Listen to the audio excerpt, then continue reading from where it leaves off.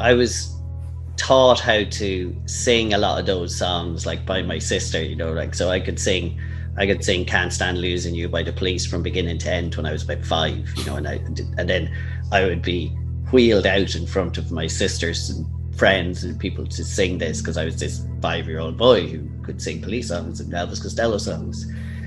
Welcome to the Social Fabric podcast with me, Andrea Splendori, and this week my guest is Oliver Cole. Oliver is a singer-songwriter and former frontman of the band Turn. The music in this podcast has been shortened for rights reason. The program is also broadcast on Near FM 90.3. Please subscribe, share and review. It's the only way podcasts like this have a chance to survive. Can I call you up, oh Alice? The title tune is Alice by Lucky Bone. We could reminisce on old days and we could talk a while. Just sit and talk a while. That's black and white. I like it. But I think I'm flipped as well. I don't like it's weird. It's quite alright. I'm only using the audio anyway, so that's quite alright. Yeah. How are things? So, grand. I mean, it's a nice day today, which is nice. We live in North County Dublin, so like near kind of Skerries and. Oh, nice, yeah. So many. I've lived here about 4 or 5 years now. We bought a house and moved out of the city when our daughter was born, but there's just so much to do around. Like you've got the sea, we've got the Ardgillan is really nice for walks. There's just loads of really nice outdoor kind of things. That's great. But it's grim in the winter, because I suppose what I missed about living in the city was even in the winter you still had lots you could do, like restaurants and cinemas and all that sort of stuff. I suppose the city's a bit more, it works in all seasons, whereas out here when it's cold and it's raining, there's not much to do. But anyway, the question I was going to ask you was, when you said pick 3 songs, are they anybody songs? Could be yours, could be anybody else, whatever you want. Yeah, I can pick 3 songs, yeah. Premises of these now, I don't know, you number 127 or something like that. I spoke to quite a lot of people, and and I love it, and I absolutely love it. And I've had quite a few musicians because I absolutely love music, and I do another little show that is called In the Neighborhood. It's just a music show, and that's where I came across your music. I started and I turned it into. Now I just try to play just Irish and unsigned, or the ones that don't get many shots on radio, because that, again, you listen to the ones that can't afford a PR person, basically. And it's a pain. It's really like I've discovered so much amazing new music, and now a couple of the PR guys got a wind, and they sending me lovely new stuff. And I remember playing this girl Zoe Clark. She's 18. She was 18. She was the first single, and the way I see it, I might love your music and some other people doesn't. And, music is music. It's whatever you like or you don't like. So I just thought, nice music. I played it. And I got an email from her mum the next day to say, look, we all sat around the radio to listen to Zoe's song being played on the radio. It's the first time we send the music to every single radio station. Nobody bothered to play it. And I was like, that's a girl that now hopefully produce an album. She's 18. She loves playing music. And just a nice thing to do, It's always nice to be able to help and to have the help appreciated. Like I teach in a music college as well, and I've been giving lectures online. I teach songwriting, so I'm giving lectures online about songwriting all the time. And I have one student at the moment who's a girl from Germany, and she's unbelievable. She's the best I've ever heard. Like, just unbelievable singer, musician, lyricist, the whole lot. She's special. But the other day when I was finishing a class, she says, do you mind if I stay on for a second? So everybody else left the Zoom class and she stayed on, and she just thanked me. She just told me that she really enjoyed my lectures and that it was really inspiring and that I was a great teacher. And I've been teaching for years. No one ever said that to me. I think people just forget to say, and it's such a tiny thing, but it really, really, I felt it. You know what I mean? Like, I don't know, like, it's such an easy thing to show gratitude. And then it's such a nice thing to receive it, but yet it's not done enough. No, I totally agree. But let's start I have the thing recording, but it would start from now, if that's okay. Let's start from there, actually, Ollie, because that's one thing that absolutely fascinates me, songwriting. And I was going through and doing a little bit of research, and there was I think it was on one of your social, I'd say it was Facebook, I can't actually remember where it was, but there was a picture of a book that I think you just received by Jeff Tweedy, How to Write One Song. So tell me about songwriting in general. Tell me about how you're teaching. It's just a fascinating thing. Somebody said to me on this podcast, everybody can write a song. I'm like, I don't know about that, but I wonder, can everybody write a song? I think you could probably teach everybody how to write a song, maybe. But I think what you're looking for, it's an art form, isn't it, really? So what you're looking for is you're ideally trying to express something that isn't expressed elsewhere or something. You're trying to reach for that thing. And really great music does that. You know, it mightn't even be literal. Like it's like the work has a spine. It's there. It's not really visible, but you know it's there. It's almost telling you something about yourself, or giving you a security that you're not the only person who thinks like this or feels this or something. So I guess I know a lot of people who can write songs and they're really good, and you know, you could read a book and it could tell you certain things, like, if you're in this key, start your melody on this note, and there's certain music theory things that will work. But really, I think you have to be the type of person who wants to express something and wants to look for those things. And that's kind of where the magic of songwriting is for me.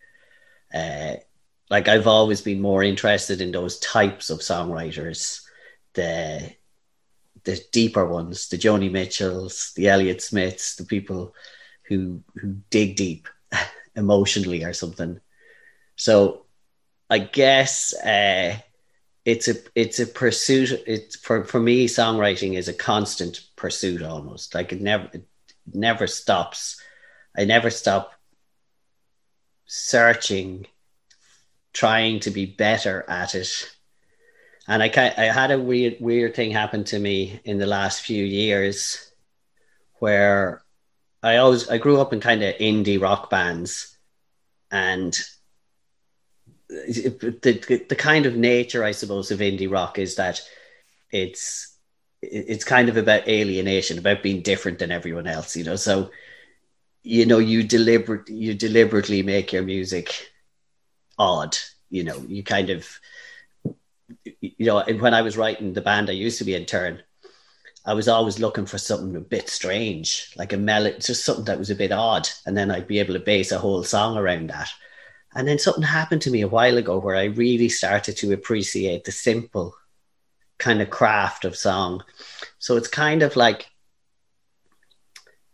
do you know what? It's a bit of a tangent here, but I was listening to a podcast about the comedian, what's his name? Stuart Lee, is it? He's a bit of an odd comedian, and he's talking about comedy, but he said something that made so much sense to me. He said that he was always trying to be real left of center. He was always trying to deliver comedy and break all the rules. And then he realized that he needed to just come out and stand there with a microphone and be the comedian that everybody expected, and use that as the vehicle to deliver. So he says, it looks like I'm a regular comedian, and he's subverting the text within the normal. And when he was talking about it, I was thinking, that's kind of where I've come with songwriting. I've gone back to these simpler kind of folk type chord structures, and the music is simpler, but the message is deeper. You know, I've stopped being an indie rock kid, and I've stopped trying to reinvent the wheel, and now I'm just trying to make my wheel a good wheel or something. And is that to do? Do you think is that to do with and not necessarily a biological age, but an age like a growth within the craft that when you started? I think. Okay. I think so. Yeah, I think a respect for craft as well. You know, it's like when you hear, like you mentioned, Tom Waits before we started. When you hear a song like Martha, and you realize he was whatever 20 or something when he wrote that. It's on Closing Time, isn't it? Like, unbelievable craft. When you listen to a song like Strawberry Blonde by Ron Sexsmith, that Canadian songwriter, it's just unbelievable craft. The lyrics, there's like, he tells an amazing story in like 3 verses and a middle 8. It's just pure craft. So I think I started to really admire those types of songwriters more. Like I said, I love people like Joni Mitchell. I got really interested in a songwriter called Elliott Smith for a while, and learning to play his songs taught me a lot. Like it just taught me a lot about instrument skills, because they've got lots of chords and they're really complicated. And just by sort of singing those songs, my arsenal of melody and chords got a lot bigger. But I think, yeah, it's kind of like, I like the comfort now in a familiar chord progression. Something I would have hated as a younger man. I would have been like, you know, I would have been listening to the Pixies, Nirvana, Sonic Youth, kind of all the garagey kind of guitar noise bands. And like, I would have, now I find myself, it's definitely getting older and stuff. Now you find yourself like listening to, I don't know, like some early Billy Joel song comes on the radio and you're like, whew, that's a well-written middle 8. You know what I mean? Like, stuff that the younger me would have punched me for saying. But you mentioned chord and progression. So, and this is a question I think I asked most of the musicians that have been on this podcast. How do you write the song? Do you start from the melody? Do you start from the lyrics? So whatever way it comes up first? Or do you have a bit of a structure? 90% of the time I start with the guitar or the piano, and I just find something, again, it's like finding that thing that's almost really familiar, but it's just got that one little extra thing or unexpected slight thing that makes it unique, you know? So when I think about, and sometimes now I will do it on purpose. Like, I have a song on the new record called You Were the Right Turn. And it like when I started writing it, I had the "Don't you cry no more, child. You had everything you needed written down so you could read it." And that was where the melody stopped. But then I knew I was like, oh, it's too normal. I was like, what happens if I just add another bar, half a bar of melody on, which would be kind of unusual. So then it becomes, "Don't you cry no more, child. You had everything you needed written down so you could read it. If you understand the line, you'll get back in." So now it's a little odd. Okay. So the first time you hear it, even if you know nothing about music, you kind of know that that's a slightly unusual melodic phrase. And then the next time, and then because the melodic phrase is repeated and repeated and repeated, like by the 3rd or 4th time you hear it in the 2nd or 3rd verse, now you're starting to kind of enjoy it. You're starting to go, oh, you know, you get it. So sometimes when I'm writing a song, I find something as simple as that. Something as like, I was probably playing the guitar, singing that, and then I just went, oh, what happens if I do this? And then I was like, got it. Like, I didn't really know I knew I was looking for something, and I was just trying things, and then I found it. But for me, I play the guitar all the time, much to the annoyance of my wife, because like, I play the guitar watching films. I play the guitar when I get up in the morning. I've played the pianos over here. I play the piano all the time. And I'm usually, I don't know what I'm looking for, but I know when I find it, sometimes I just find a combination of chords or notes that just please me. And then I'm like, great. And then the horrible pursuit of trying to figure out what it is you have to say, or, you know, that for me is the hardest and the slowest part of the process, is trying to write a song about something that matters. I'm like, I can write throwaway kind of songs that just sound good as well. I can do that really quickly, and that's never a problem. But sometimes I have a piece of music that's just so beautiful and so special to me that I know it needs a really important lyric. It needs to be about something. And then I just play, like, I have one song. I'm thinking of one song at the moment that I've been playing maybe for about 3 months. And I pick up the guitar and I play it and I just start singing. I'm trying to like not even think about what I'm saying. But I'm almost like fishing. I'm just hoping that it's going to reveal itself to me at some point. I'm going to suddenly understand what it is this song is telling me or wants to be. So that's the process. It's kind of like a constant. And I've heard every songwriter, because I read an awful lot about songwriters, and I've kind of listened to podcasts, and I've heard them all sort of talk about that process of just doing it. It's like, it's not something you do on a day. It's something you constantly do. Like you have this song you're working on and you're thinking about it while you're in the queue in the shop. Like it's you're looking you're trying to build it. And slow. I would probably do some songs really, really quickly. Like I just sit down, start singing, and the thing that comes out of my mind, comes out of my mouth, is just good. And I'm just like, whoa, sounds like it's a particular talent, I think, as well. Talent maybe is the wrong word, but skill.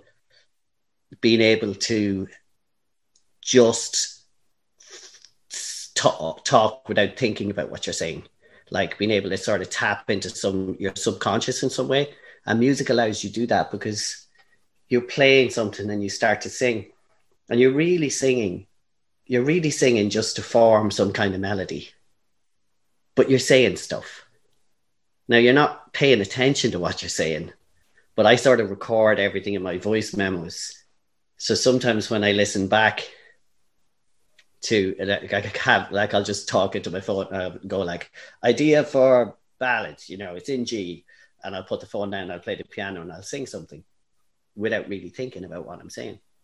And often when I listen back to that voice memo, it's there. The song, like the thing that sort of fell from my unconscious mind it's there. Mm. And then I have to try and decipher it. I have to go, what is this I'm trying to say? So I really, really love the process. I find it difficult, like that song I'm talking about that I've had for 3 months that I still don't know what it is. That's kind of difficult, but I'm not under any pressure. It'll happen when it happens, I suppose. Sounds fascinating. I'm going to ask you a couple more things on that, because I'm just very curious about it. But tell me about it. So speaking of songwriters, what's your first song? What did you pick, or what will you pick? Let's pick, I think I'm going to pick this Elliott Smith song called Between the Bars.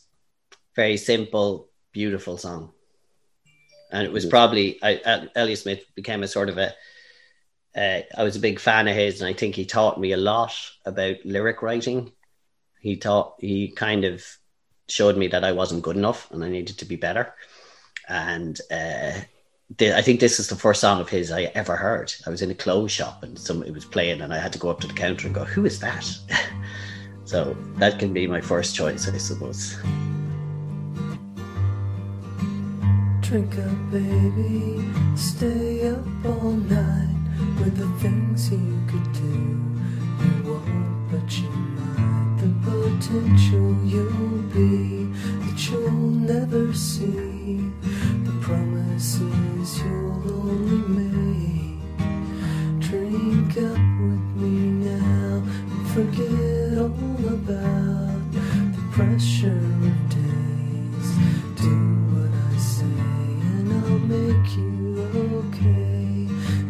them away. I'm just curious about the progress. So, like, you've been doing music a long time. Tell me, how did you get into, and tell me a little bit about that from way back when to now, and not so much. Like, I'm just curious about how it's changing for you, and are you still in love with it for the same reasons that you got into in the first place, or is it just like Liam and Wendell say to me, it's something I have to do. It's not. I have no choice. I'm like a bee, you know. I make music. Bees make honey. Yeah, I think that I've had a rough enough relationship with music. I think from a very, very young age. I mean, I'm from a family of 8 children, and I've one younger brother, so I'm nearly the youngest. So I have lots of elder siblings, and they were all into music. My sister Jara, especially, big Elvis Costello fan, The Police, Blondie, all that sort of stuff. But I was like a kid, I was like 4 or 5. So I was taught how to sing a lot of those songs, like by my sister, you know, like, so I could sing Can't Stand Losing You by The Police from beginning to end when I was about 5, you know, and then I would be wheeled out in front of my sisters and friends and people to sing this, because I was this 5-year-old boy who could sing Police songs and Elvis Costello songs. And then that sort of, all the way through school, all the way through, I was absolutely obsessed with music, like obsessed. My poor mother, because we just had one record player in the kitchen, and I'd just come home from school, take out whatever it was. I remember playing the Waterboys, The Hole of the Moon. Like the song on the record, it would end, and I just pick up the needle and go back to the beginning, and my mother would be screaming at me to just stop playing that song. And then went through huge sort of fate. Like, I was incredibly fanatical about music. Never kicked a football. Never played tag with other kids. Just not to this day. I have no interest in sport of any kind. I have no interest in playing it, looking at, talking about it. Don't care. So I was, and I don't know why, because the rest of my family aren't really like this, but I was absolutely obsessed with music. Obsessed. But also from a very young age, thinking about how I would do it. Like, I wasn't, like most people were enjoying music, listening to it, but I was already imagining myself doing. I used to have these dreams that Freddie Mercury would suddenly die and Queen would ask me, a 7-year-old boy, to be their singer. You know what I mean? And I used to have the same dream, I think, about the same kind of fantasy about someone like Sting dying. And for some reason, Sting would hire me, a 7 or 8-year-old boy, to be the singer. So growing up where I did in Kells, I didn't have any friends who were really into music. So I just kind of, I think I got my first guitar when I was maybe 8 or 9, and it was from a neighbor. A neighbor gave it to me. And I taught myself, just kept playing it. And I remember I was on the bottom bunk, and my brother slept on the top bunk. So I'd have that little kind of space between the top bunk and the bottom bunk. And I just lived in there with the guitar, just playing it all the time. And I think I probably wrote my first song the day I picked up that guitar. I wrote something and just pursuing it. And then eventually a neighbour of mine who'd been to art college in Dublin, he'd been to NCAD, and he was a little bit older than me. I remember him coming back to Kells, and he was like, do you want to be in a band? I was like, absolutely, let's do it. And we started a band called Swamp Shack with myself, John Mulvaney, and the drummer Ian Mulady. So it was just 3 of us. We were incredibly influenced by the Pixies and Nirvana, and we just sounded exactly like the Pixies and Nirvana and all that stuff. But that became, it was a great thing because it kind of went on. And then after that, I started a band called Turn, which was me and the drummer from Swamp Shack. The bass player was gone, and we just got another bass player, and we started Turn. we got a record deal and we were touring around England and we were doing all this stuff. And that was really exciting. Like I got my first publishing deal when I was like 20 something. And it was a big chunk of money to give to a 20 something year old. And there was all this excitement, but the band was like this really kind of energetic, loud rock band thing sometimes. And I remember even feeling then like I wanted to do like a solo project that was more like, you know, I still loved my Cat Stevens and my Neil Young and I still loved all of those type of songwriters. But now I was in this kind of grunge, loud kind of band, which was really good fun. But I wasn't getting to do I remember talking to even the manager at the time going like, can I just do like a side project thing, like under a different name? Because I've got this bunch of these songs, you know? And there was a few people who surrounded Turn at the time, like especially the publishing company, that were saying, you need to do a solo record. That's what you should be doing. But anyway, the long and short of it was the Turn thing went for 6 years, really. And great times, toured America, toured England, loads of times. We got to the point where we could, you know, sell out like a Vicar Street in Dublin or wherever. It was good. And it kind of imploded. Just like most rock and roll bands do. They just eventually, you know, if it doesn't keep building, as soon as it sort of stagnates at a certain level, it becomes really volatile. Everything, relationships, everything, you know. So then it was only after that I kind of feel in some ways I went back, my songwriting went back to being the type of songwriter I was as a child underneath that bunk bed in some ways. Like the kind of the guy from NCAD knocking on my door and it played me a Pixies record for the first time. It was this wonderful diversion that brought me all the way, all this big, huge loop back to like I actually honestly feel that the record I just brought out, Father, Brother, Son, is the record I've been trying to make my whole life in some ways. Just this sort of classic songwriting thing, you know. I got sucked into trying to be cool. It's interesting. It's interesting. I was listening to it this afternoon as I was working away, and I play some of the songs on the little show that I have on Near FM, so I'm quite familiar with it, and it's my type of music. But just the last question on that, because it's interesting. You went through. You did what a lot of us. I was never. I can play the guitar, but I was never good enough to be in a band. Now in a band now in my 50s, and I've been I've been for the last 6 years. But before that, I always had those dreams. I can't remember who I wanted to be or who I wanted to replace, but I never experienced what you experienced. You know, the touring and all of that. And I'm just curious. I know you're saying you're now going back to what, but do you not miss any of that? Like, it was that just a moment in time that was. And look, and I know you're still producing records. You're selling a record. I mean, at the moment, I don't know what you're selling, but you know how you sell as a Bandcamp or whatever. But yeah, that bit of like, you know, having tour managers. Yeah, I know. There's parts of it I miss for sure, but I don't remember being happy in those times. Now, what contributed to that unhappiness, I suppose there was lots of things.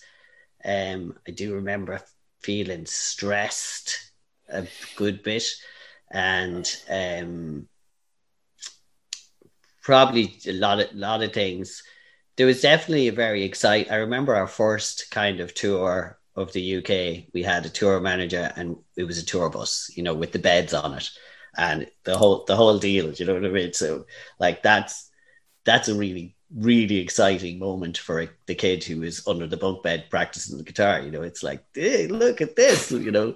And we had an awful lot of fun on that tour, like really, really, really good fun.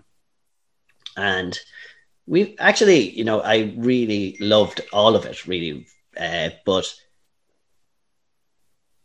yeah, like I love this. The memory of it, I think now looking back on it is good. But I remember being a bit stressed at the time and not really sure. Not sure I was happy musically. Like I remember when we finished recording our first album, I wanted to do it again. And I remember the lads in the band were just telling me, "What is wrong with you?" And I was always thinking it wasn't good enough or it needed to be better or whatever. It's like, it's very hard to be the person who always wants to push for it to be better. And you're surrounded by everybody who's just constantly telling you, "Oh, don't be silly. Like, of course it's good enough." Like, because like the record company are going to tell you that because they're paying for the recording studio. So they want it done as soon as possible. And most people around me were constantly telling me not to worry, and I was constantly worried.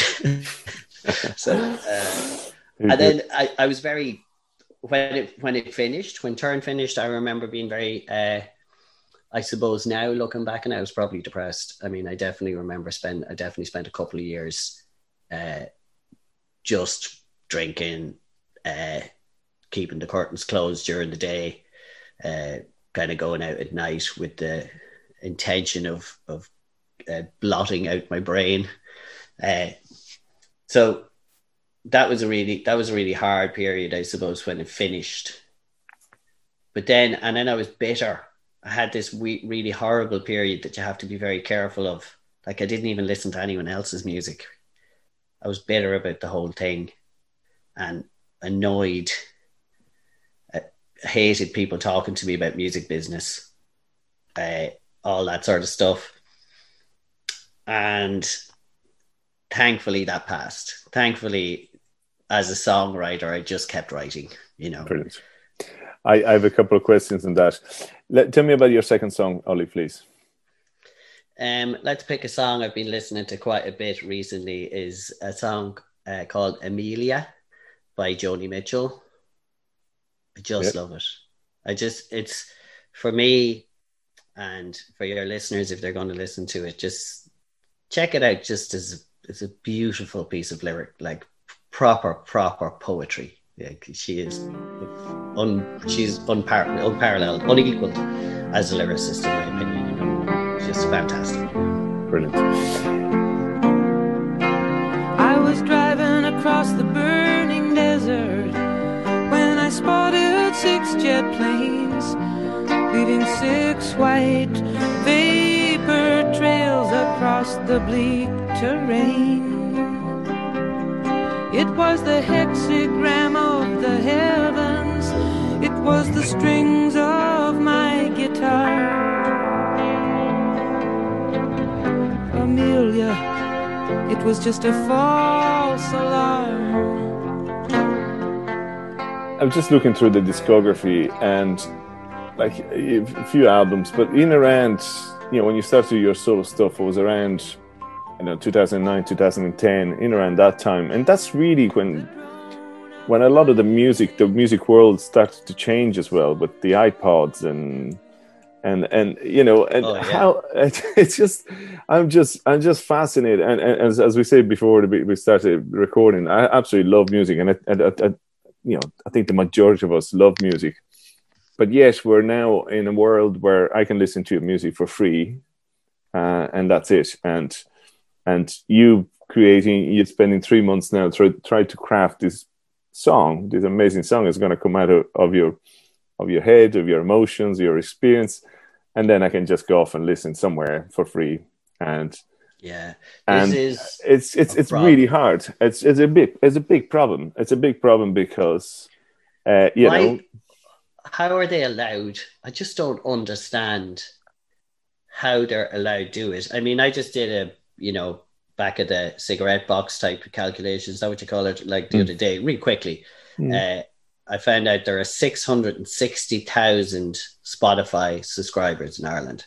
So this isn't counting Apple Music or Deezer or other. This is just Spotify. So 660,000 subscribers in Ireland alone.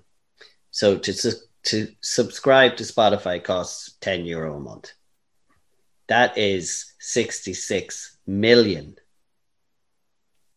euro that leaves Ireland every month and goes to Spotify. That's Ireland. Ireland's a small country of 5 million people. Yep. Can you imagine what's coming out of Germany that has 85 million people or whatever? So this is really, really, really unfair now, because there is enough money. There is enough money for everyone. But they have to treat Spotify, and it takes governments and arts councils and everybody to come together and have one thought on this, because Spotify is an unbelievable resource. It should never go away. It's brilliant. It's brilliant. I use it myself. It's a really, really great resource. But for it to be owned by an individual is wrong, because it's part of the fabric of our life, music. It should be accessible to everybody. It should be controlled.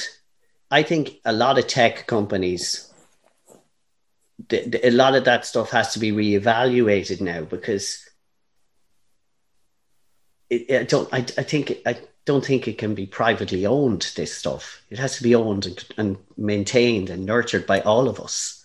You know, I don't know how this happens, but I also don't understand why one person is getting away with making that much money off the back of a whole. And it wouldn't happen in any other industry. The only reason it happens in the music industry is because we're going to make music anyway.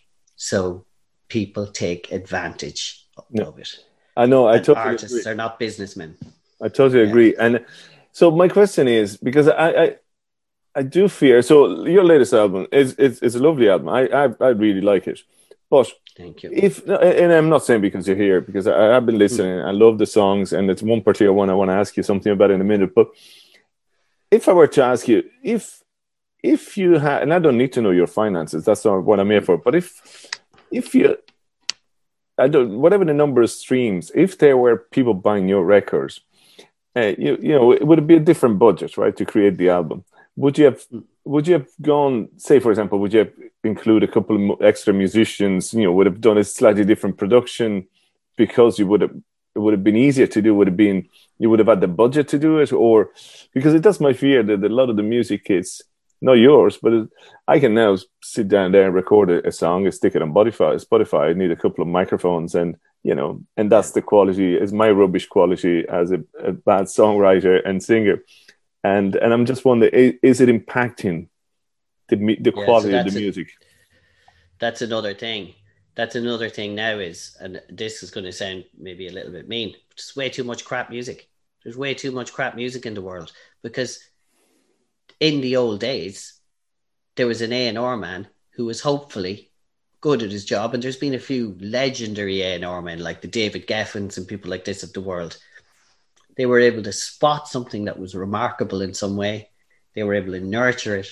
They were able to finance it and could help bring it to wherever it is. So now, like you said, we live in this culture where you can buy a program like Logic for your computer, and Logic is a world-class studio. You know what I mean? It's a world-class piece of software. It's what Beyonce is using, but some kid can plug it in their bedroom and use this software and make something.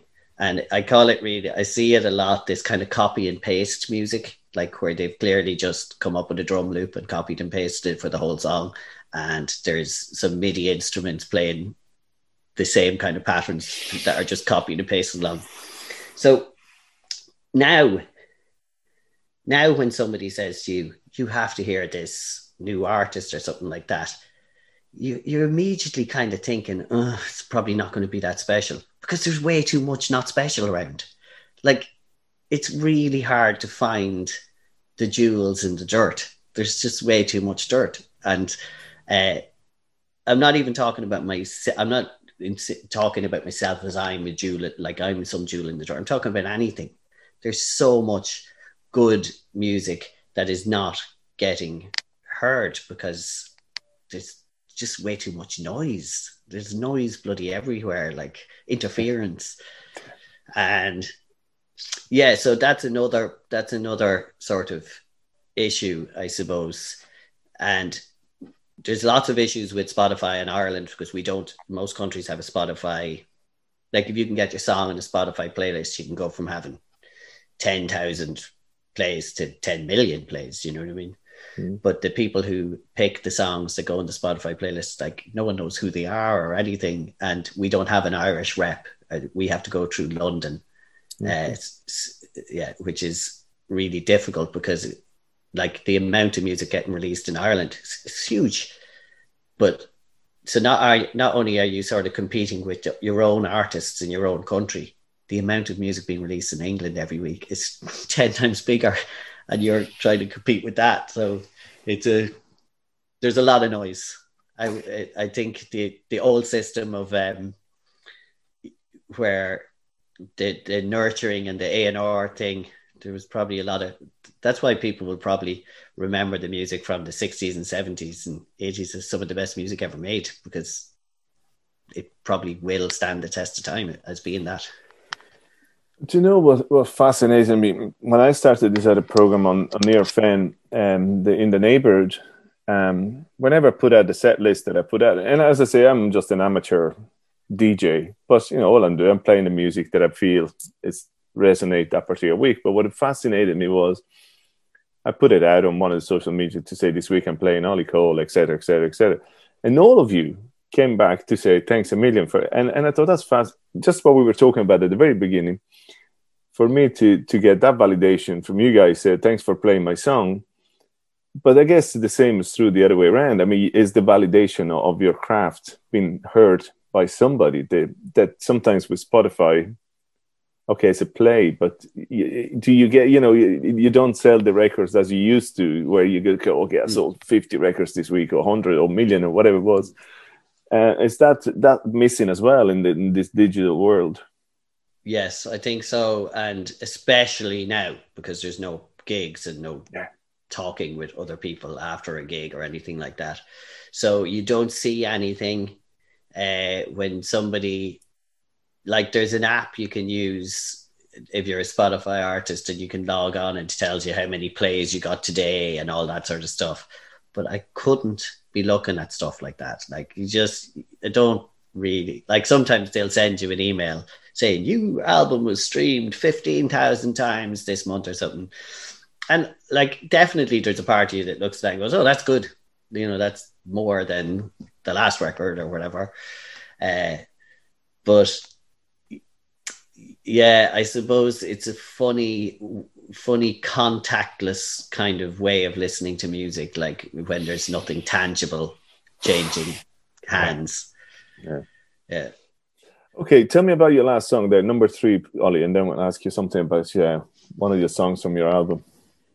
So my favorite lockdown album is Laura Marling's album. It's called Songs for Our Daughter. Got me through the whole first lockdown, I think. Somebody sent it my way. A really good friend of mine that I trust, and he knows me very well. He just sent me a message going, you are going to love this. So stuck it on, and weirdly didn't love it straight away, because it is she's very influenced by Joni Mitchell and kind of wears it on her sleeve a little bit too much sometimes. So like, it's very easy to dismiss it on first listen and just go, there we go. But I stuck with it, and I absolutely adore every little inch of it now, every second. So I go for a song on that called The End of the Affair, it's called. It's just, this record reminds me a lot of my own record in its ambitions. Like, it's all organic instrumentation played by real human beings. It's guitar, bass, drums, piano, and strings. So her record, the instrumentation, the approach to songwriting craft, the care, it's very like my own record. Like mine came out after hers, but near enough. But they kind of hark back to it. They hark back to a different way of making records, even, like my record was recorded, in a studio, like with a real drummer and a bass player and mics. And when we recorded strings, we used real string players, and it's very difficult to make that type of record. Now it's expensive.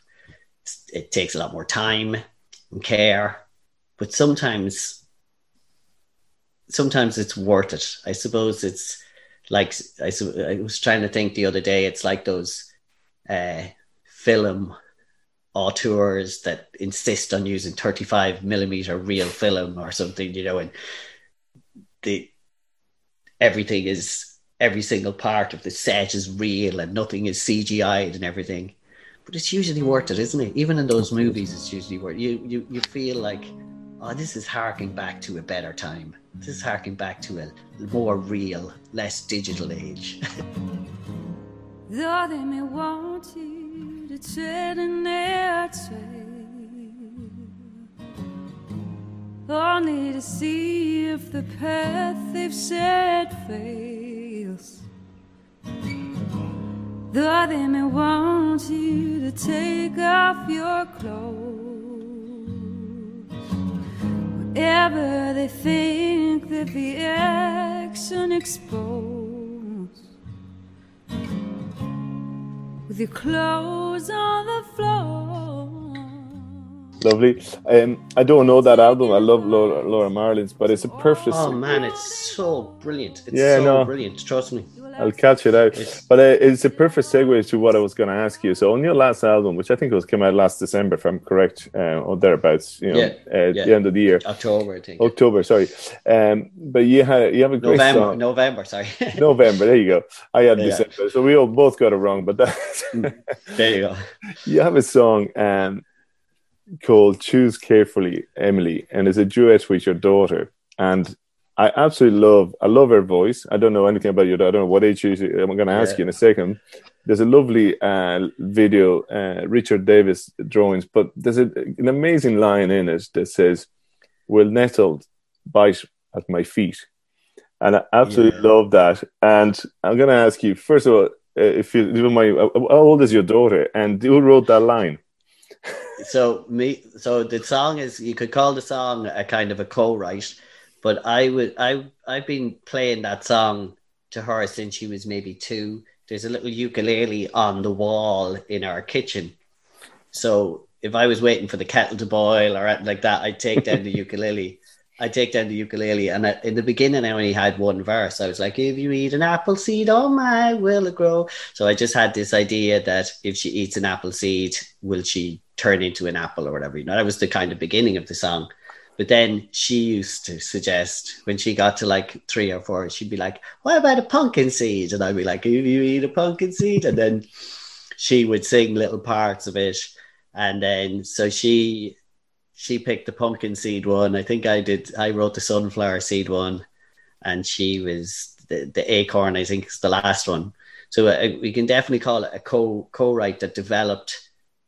I never really thought about recording this song. It was a very private thing that I used to just sing to her to make her laugh. And then I was making this record, Father, Brother, Son, which was all about my own relationship with my mother. And my mother had recently passed away. And I was it's the first song on Father, Brother, Son is called All Your Love. And it's kind of about my mother caring for me. And it opens up like that. But then the record finishes with this little duet between me and my daughter. So it just felt, because Father, Brother, Son was this album about family. I suppose that's why it's called Father, Brother, Son, because I am all of those things. And because it was such a personal record, I'd forgotten really about, I think it was my wife that said to me, you should put that song that you and Emily have as the last song of the record. And I was like, good idea. So we recorded it when Emily was 5, and we just recorded it like she was in the room, I was in the room, and I have a little recording studio in my house. We recorded that here, just like, you know, 2 mics and a ukulele. But it turned into a real, this is another thing I suppose that I love about songwriting, is sometimes you don't really know what you're doing until you do it. And I had all of those verses where, you know, she eats the apple seed, she turns into the apple, and she eats the pumpkin seed. She turns into pumpkin, and sunflower seed, and she grows real tall and everything. It's a real cute little song. It's quite visual, but it ends the day, I think, before we recorded it. I was trying to think of a way to end the song, another verse, and I was just thinking, just allowing my brain be empty, really. So I came up with just the very last phrase, which says, "If you're going to eat some kind of seed, choose carefully, Emily." But that single line makes the whole song, because now it sounds like it's a parable of sorts, or a fable, like everything you like. Even though I'm talking about eating seeds and her, it's like you're giving advice to a little 5-year-old that everything she does will have a consequence. But the song didn't mean that until that line just presented itself to me. Like, I didn't sit down with the intention to write that. I just says, "Oh, I'll finish it with, if you're going to eat some kind of seed, choose carefully, Emily." And then, like, I was just amazed at myself. I was like, "Oh my God, it's amazing." Like, I remember I'm constantly telling my wife, "I'm a genius. I have come up with it," and she's like, "What is it now?" But it's a lovely song. It's a lovely song, and Richard Davis, the illustration is absolutely brilliant with it, with the video. It just really works, and it's really, I don't know, cute. I don't know if it's the right word, but it's a lovely tune. It is super cute. Like, if I die, even if I make another 20 records before I die, that will be the best thing I've ever done. Like, I'm not going to do anything better than that.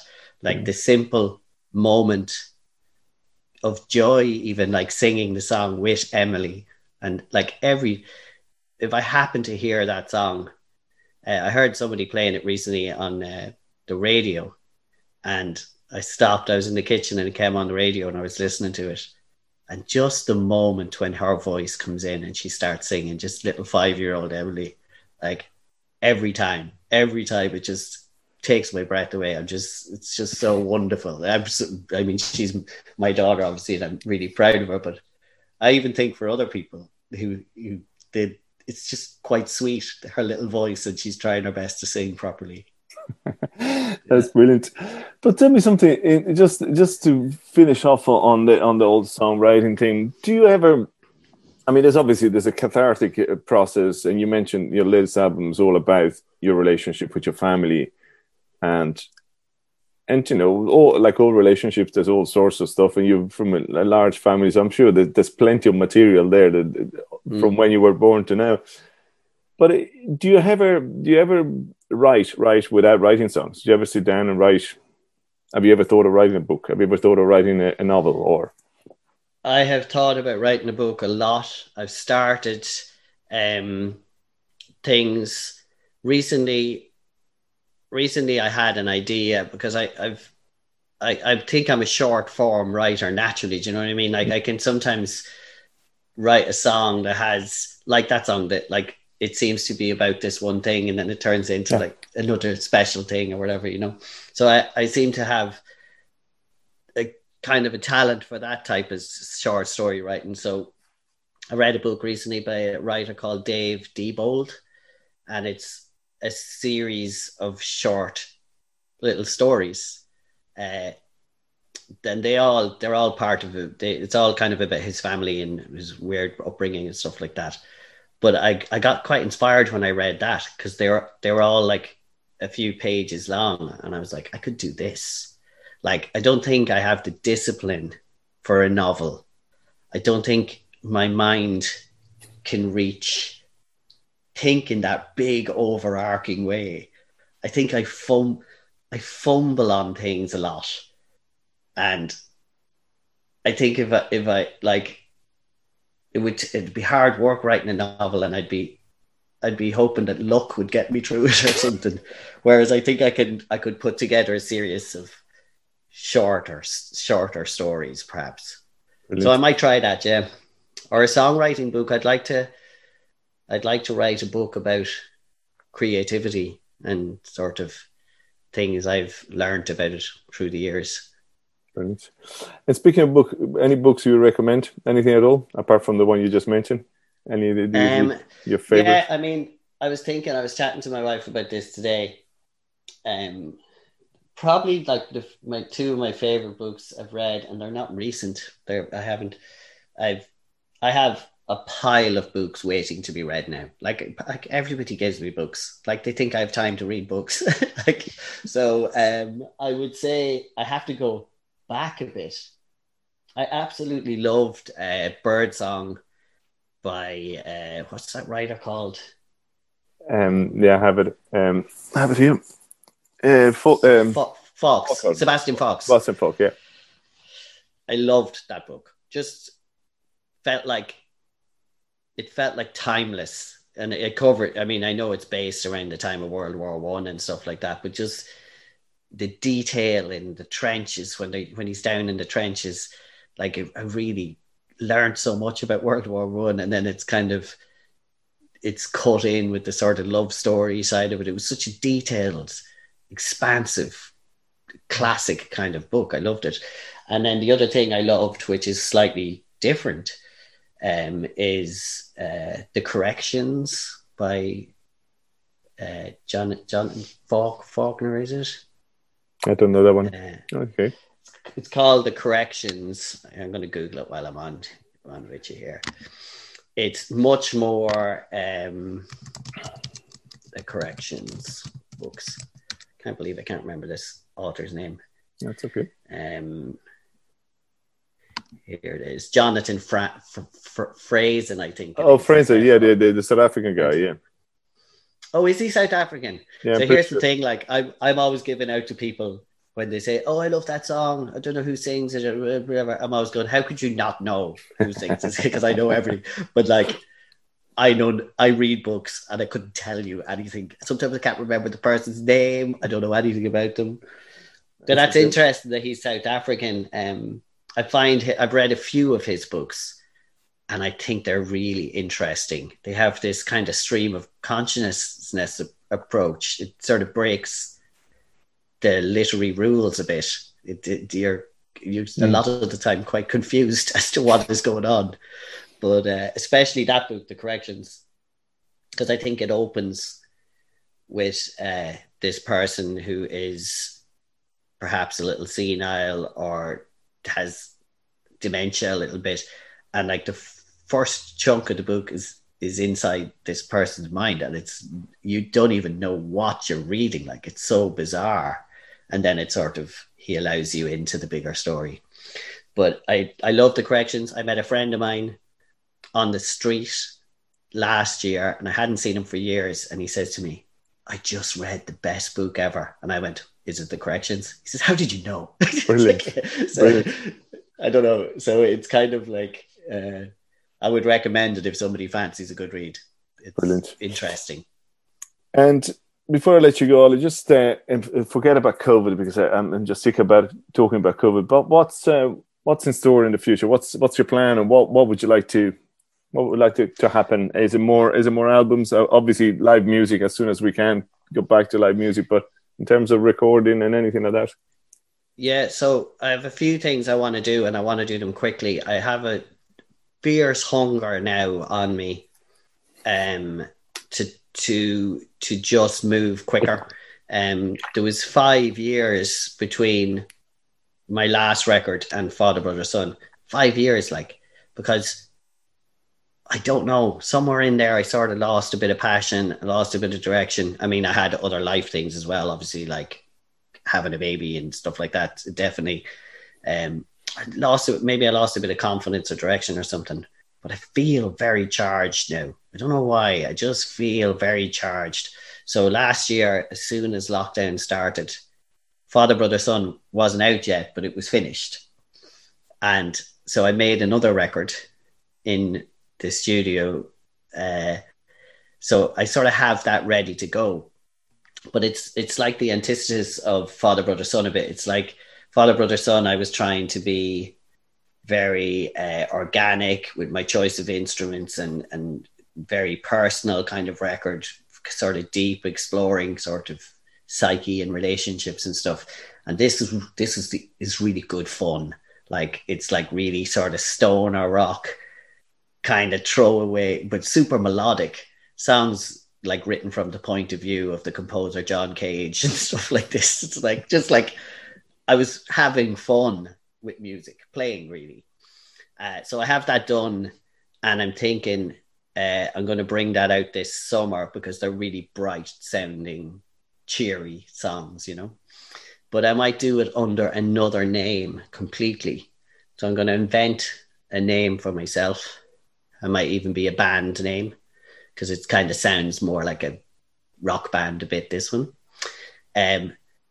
Because in my mind, I need to keep that separate.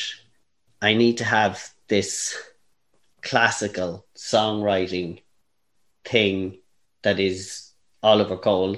I suppose I even call myself Oliver Cole. No one calls me Oliver Cole. Everyone calls me Ollie.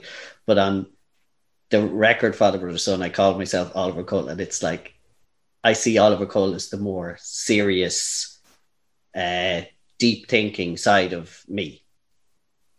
But I do have this frivolous kind of fun side as well. So I'm going to try and separate them. I'm going to give them separate musical identities. So I'm going to bring out an EP this summer.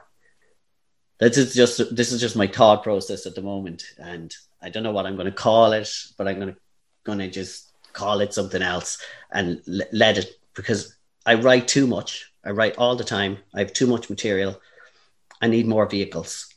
I need, like, if I could be writing like a sort of an upbeat kind of really super catchy kind of pop song thing, if I can in my mind say, well, that goes there, and then write something more beautiful or whatever it is, or serious or whatever the word is, then I can go, well, that goes there. I don't know whether this will work, but it's an experiment to double my creative output, allow me put out more stuff quicker. And then the next Oliver Cole record is already written. So it's just a matter of waiting until COVID gives us a chance to go into a studio, because those records will always be recorded with real musicians and tastefully sort of made. And then, and then I'm going to try and kickstart the other side project thing as a way of just pumping out other stuff quicker. Brilliant. I just want to make as much as of music as I possibly can before I have to die. I don't want to die, but I'm going to have to someday. And in between now and then, I need to make as much music as I can. I'm sure that there'll be plenty of time before that. But look, it sounds fascinating, and I'm looking forward to hear the new stuff coming out, and hopefully see you some live venue whenever that happens again, somewhere in Dublin or in Meath or in Galway or who knows, anywhere. Yeah. But until then, Ollie, it's been an absolute pleasure talking to you. Thanks a million for your time. Thank you so much. I really enjoyed the talk. It's been a pleasure. Thank you so much. If you eat an apple seed on mine, will it grow? Will it grow? Will you lead an apple life? I don't know. And will branches replace your ankles? And will leaves grow between your toes? And will your eyes always be green? And will people wish for love by twisting your nose?